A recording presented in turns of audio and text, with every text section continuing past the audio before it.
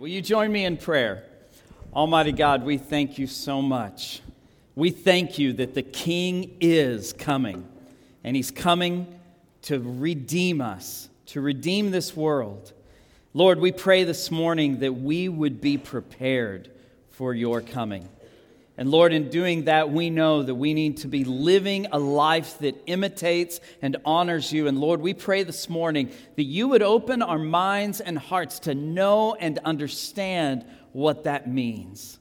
Help us, Lord, to understand what it looks like to run the race that you've called us to run, so that when we are welcomed in, you will be able to say, "Well done, my good and faithful servant." Lord, we thank you again. And we pray all of this in the name of our Savior, Jesus Christ. Amen. Good morning. Take your Bibles or your apps or whatever you read on, and I want you to turn to Philippians chapter 3.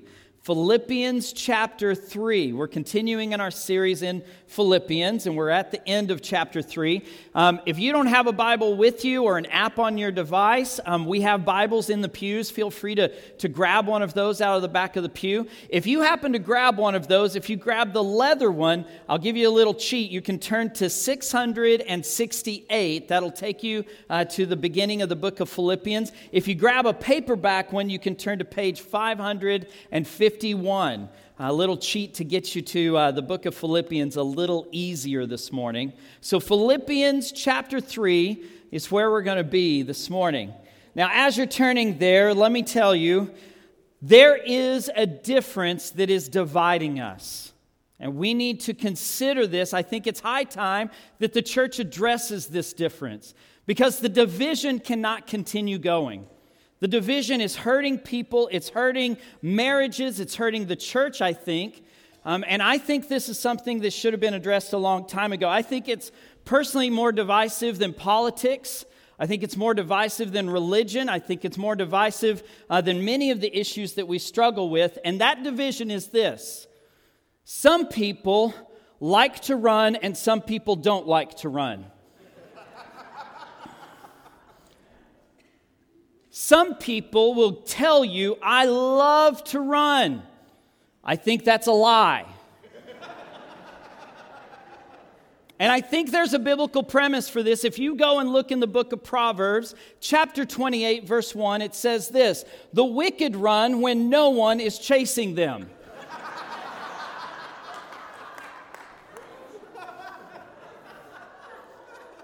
This division must stop.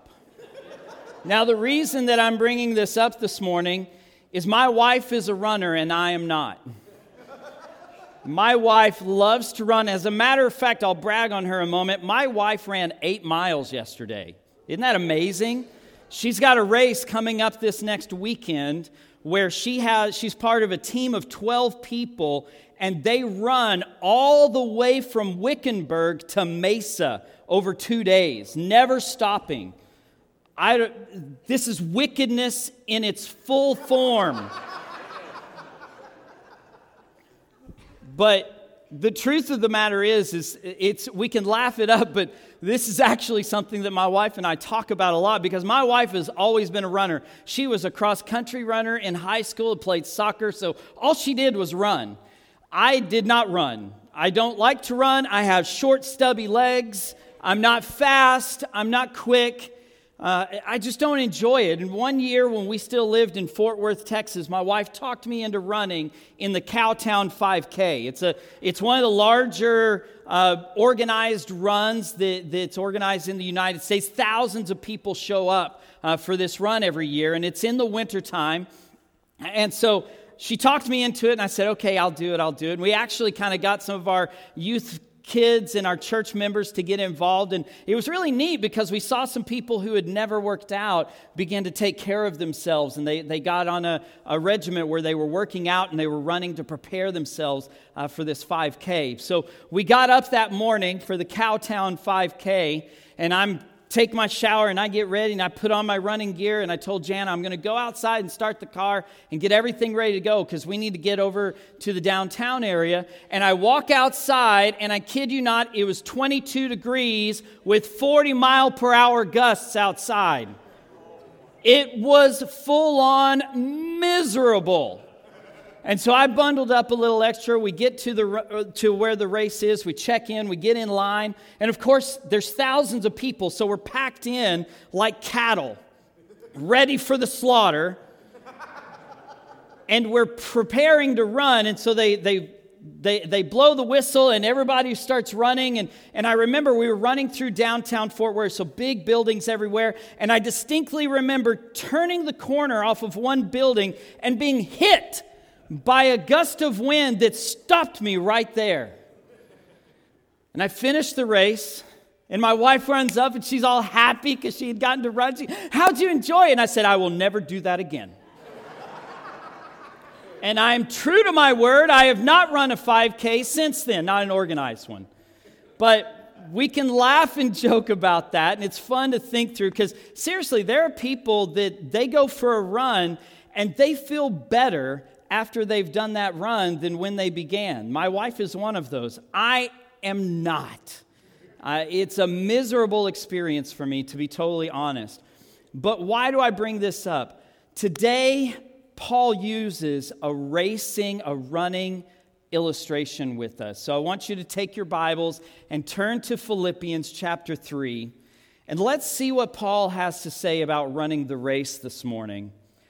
Philippians chapter 3, we're going to begin in verse 12. Philippians chapter 3, verse 12, he says, "Not that I have already obtained this." Now, you have to think back to what Paul was talking about in what we read last week. He's talking about the finishing of a race, the resurrection of the dead. So completion of all the work of Jesus at the end of time. That's what Paul's talking about. So back to 12. "Not that I've already obtained all of this or have already arrived at my goal, but I press on to take hold of that of which Christ Jesus took hold of me. Brothers and sisters, I do not consider myself yet to have taken hold of it. But one thing I do, forgetting what is behind and straining toward what is ahead, I press on toward the goal to win the prize for which God has called me heavenward in Christ Jesus. All of us then who are mature should take such a view of these things. And if on some point you think differently, that to God will make clear to you. Only let us live up to what we have already attained. Join together in following my example, brothers and sisters. And just as you have us as a model, keep your eyes on those who live as we do. For as I have often told you before, and now tell you again, even with tears, many live as enemies to the cross of Christ. Their destiny is destruction. Their God is their stomach, and their glory is in their shame. Their mind is set on earthly things. But our citizenship is in heaven, and we eagerly await a Savior. From there, the Lord Jesus Christ, who by the power that enables him to bring everything under his control, will transform our lowly bodies so that they will be like his glorious body. Paul gives us an illustration, an analogy of what we're doing on this earth spiritually. We're running a spiritual race. We're running towards a goal. We're not setting our minds on the things that are behind us, but we're straining forward to the things that are ahead. And so here's the big idea for this morning. Here's that one statement, that one big idea that I want you to go home with and try and remember and think on and pray on this week. And it's this: in this race, the only thing that matters is what you're doing right now to get to the end. In this race, the only thing that matters is what you're doing right now in this moment to get to the end. That's what Paul is encouraging us to do in Philippians chapter 3. So let's take a look at that idea. Let's take a moment and look at what Paul has to say about this race. You see, the race that Jesus has us run is all about now. It's all about what we're doing in this moment to live for Christ. And so that's the point that he's trying to have us on, is we're supposed to live now with our eyes on the goal, with where we're going, with the points that we're trying to attain. So Paul uses a running illustration. I want you to look back down with me. Look at verse 12. Not that I've already obtained all this or have already arrived at my goal, but I press on to take hold of that for which Christ Jesus took hold of me. Brothers and sisters, I do not consider myself yet to have taken hold of it. But one thing I do, listen to this point right here, what he says. Forgetting what is behind and straining toward what is ahead, I press on toward the goal, to win the prize for which God has called me heavenward in Christ Jesus. We are called to forget what's behind. When I ran that cow town, I didn't care about what was behind me. I just wanted to get to the end. If I had stumbled half a mile back, that didn't matter, because all I wanted to do was forget about everything that had happened in the past and move forward to the end goal. I was miserable in that moment. It was not a pleasurable experience for me. Now, some people really enjoyed it, but I did not. The fact of the matter is some of us in this room are having a difficult life. Some of us in this room have made mistakes. Some of us, if we were to go back and look at the life we've lived, some of us might go, you know what? I live with regret of the decisions I've made. But Christ tells us, don't.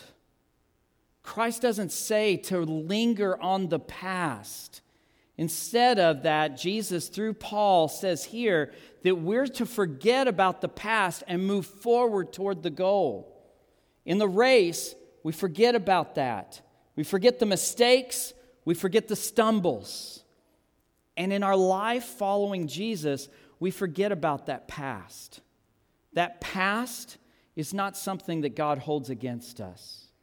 And I think there are people here this morning that need to hear that. Your past does not matter to God. God is not judging you for how good or bad you were yesterday or before yesterday.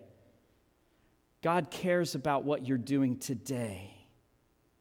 Don't let your past regrets hold you back from the amazing things that God has for you today and tomorrow. Your past is behind you. Let me give you a little secret about God. God is more concerned with your response to your sin than He is about the sin itself. God knows every single one of us is going to sin, doesn't He?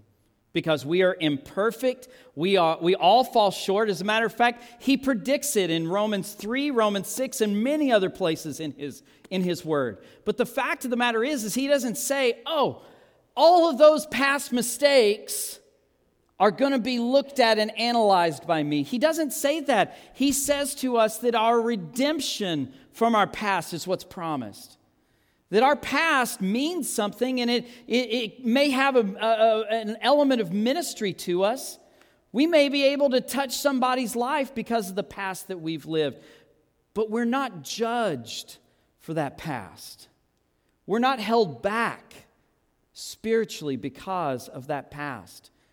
God is much more concerned with how you're responding today to the mistakes and the sins and the stumbles than he is about those mistakes and stumbles. He knows we're going to do it, but He wants to know how we're going to respond to it. So don't look back, is the point.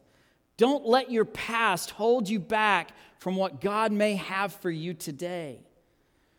We should never say to ourselves, you know what?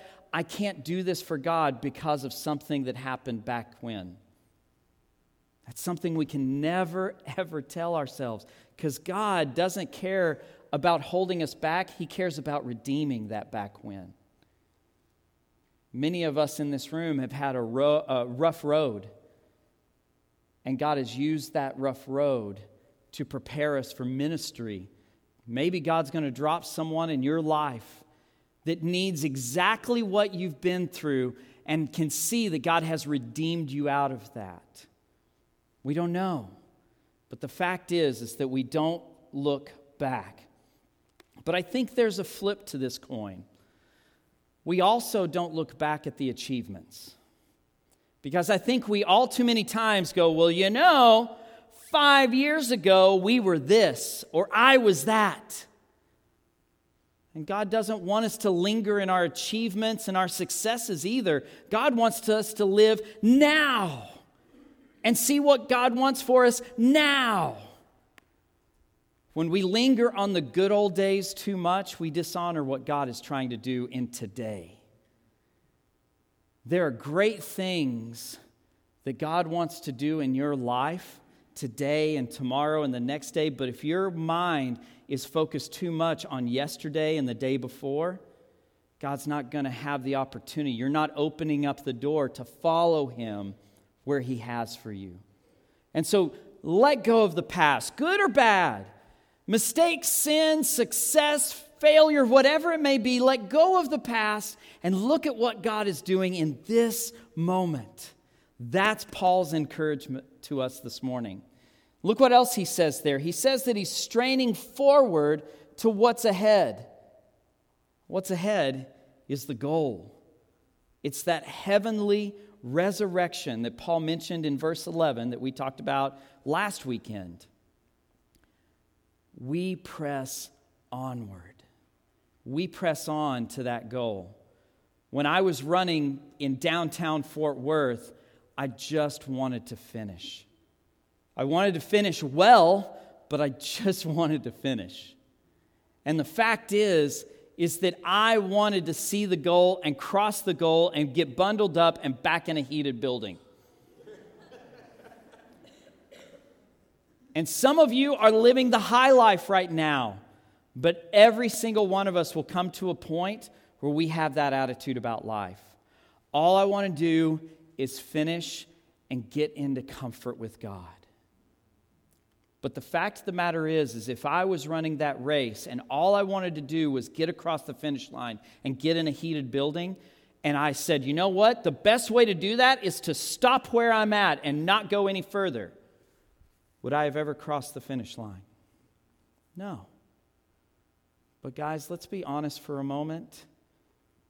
Too often when we have difficulty in our life gets uncomfortable, or life just gets full-on painful, all too many times we're tempted to just stop where we're at. And we finish the race in a way that doesn't honor God.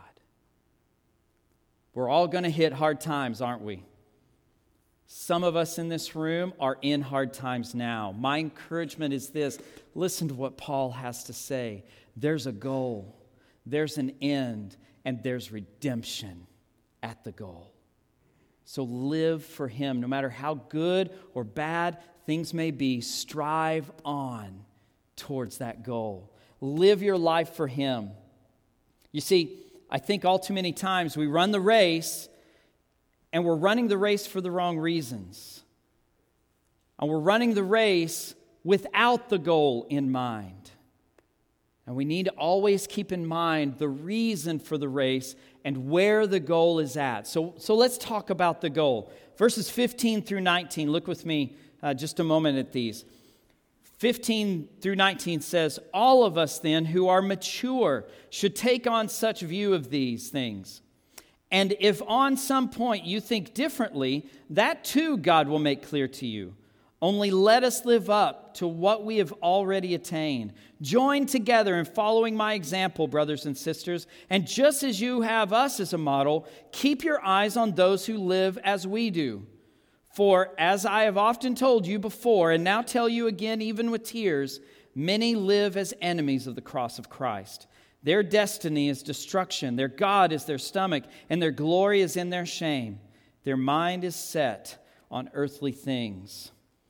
Paul answers how we're to run this race in this passage. You see, in verse 15, he first tells us to be mature. Be a mature Christian. Follow Christ. What does it mean to be mature? It means to take the childish things and put those behind us. And childish things can be take many forms. But the fact of the matter for us is that we're to look at what we're doing and what is important to us and reevaluate if that's important to God. Maturity is defined by our desire and our hunger to follow God. And so are we focused on the right things? Well, let me ask you this. Where do you spend most of your time? What do you spend most of your time reading or looking at or talking about? What do you spend most of your time investing in? Let me shift that over. Where are you spending your money?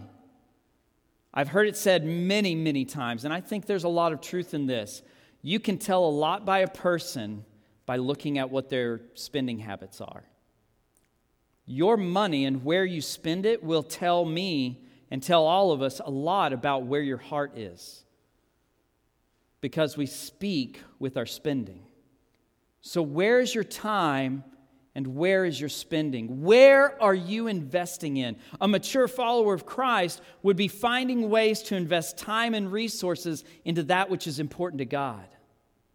And so, do you spend your time and your resources investing in the things that God values or that you personally value? There's nothing wrong with being comfortable and having good things. But if your good things are more valuable than the things of God, that's when we've crossed into an unhealthy area of our lives. And so, be mature. Understand what really matters. Don't be distracted by those things that will pull us away from the race that we're running. The next thing that he says in verse 17 is that we're to imitate him. We're to imitate Paul and others who are living a godly life. Now, when I was running that race, I didn't actually have the course memorized. I just wanted to get done.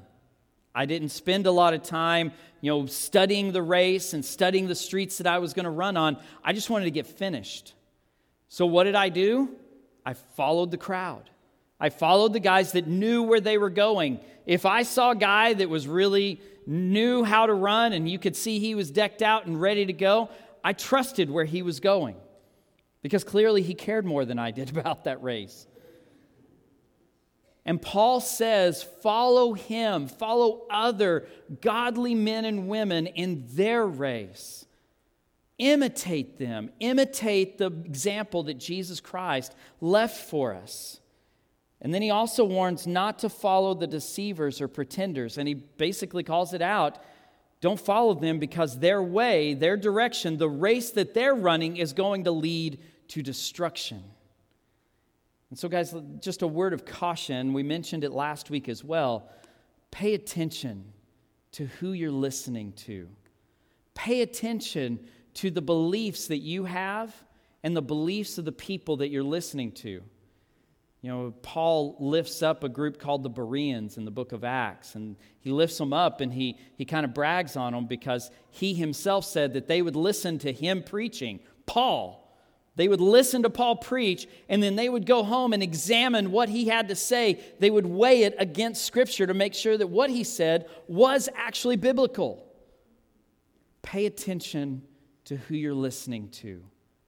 Be cautious not to listen to the deceivers that may pull you away from the race course that you're supposed to be on. Now, Paul says something very interesting in verse 18 that I want to just chase a rabbit real quick on.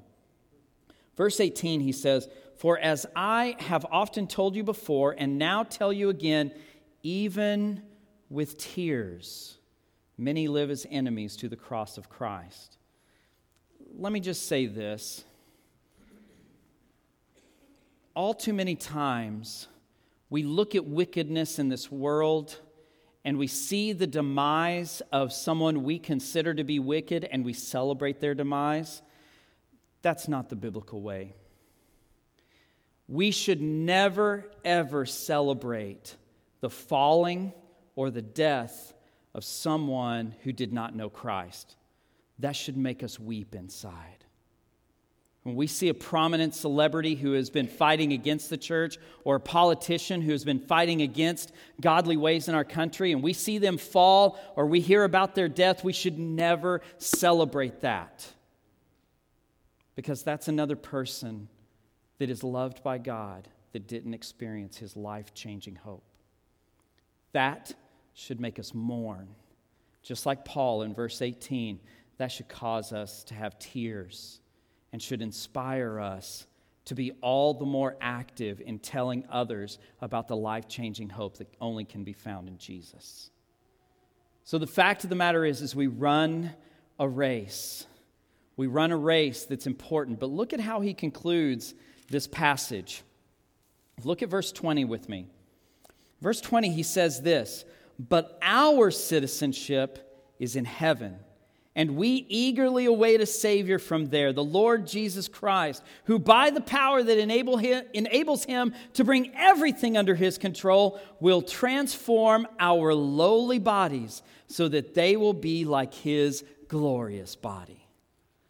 Our race is run differently than the race of those who don't know Jesus.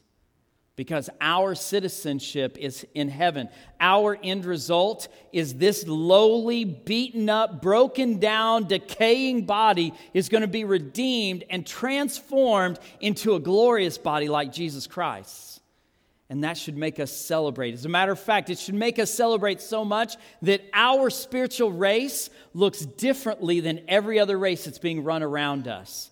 So much so that people should look at the way we run and go, "What is it about you? Why is it that despite your difficulties, you celebrate? Where does that joy come from?" It comes from the promise of knowing that our inheritance is in heaven and that our reward is a glorified body. Our race should be noticed. Our life should be so different that people take note of the way we live and the way we don't live. So here's the question. How are you running? How are you running the race? What are you doing in this moment and this afternoon and tomorrow and Tuesday and Wednesday and Thursday and Friday and next week and next month and next year? What are we doing as followers of Christ to run the race the way God wants us to run it? I'll make a confession to you. I hate to run. And I ran that Cowtown 5K out of compulsion. But when I crossed the line, it felt good. It felt really good. What are you doing to run the race that Christ has for you? Join me in prayer. Almighty God, thank you. Thank you so much for who you are and for what you've done. God, we thank you that you sent your one and only Son, Jesus Christ, to live a perfect, sinless life so that we could be forgiven of our sins. Because it was only that perfect and sinless life that could warrant, that could deserve to die on a cross for all of us. And we thank you that you allowed that to happen, that was part of your plan to redeem this world, to redeem each and every one of us. And that on the third day you rose Jesus from the grave, that he rose from the grave in victory over sin and death. And he ascended into heaven and he sits at the right hand of your throne, Lord.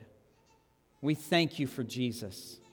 And God, we pray that we would live our lives, that we would run this race in a way that honors and glorifies you and leads others to the life-changing hope that can only be found in Jesus Christ. We thank you, Lord. We pray all of this in the name of Jesus, our Lord and Savior. Amen. We're going to have a time of response now. And maybe you need to spend some time in prayer. If you would like to do that, we have our altar right here. It's open. Come and kneel and pray and spend that time with the Lord. Maybe this morning you need to talk with someone. Myself, Pastor Chad, and Pastor Josh will be right here at this front pew. If you'd like to talk with someone this morning, come talk to one of us. Maybe you want to know what a life-changing relationship with Jesus looks like. Maybe you want to begin that relationship today, or maybe you've got questions about it. Josh and I would love the opportunity to talk to you if you want to know more about following Jesus. So let's stand and respond to the Lord in worship.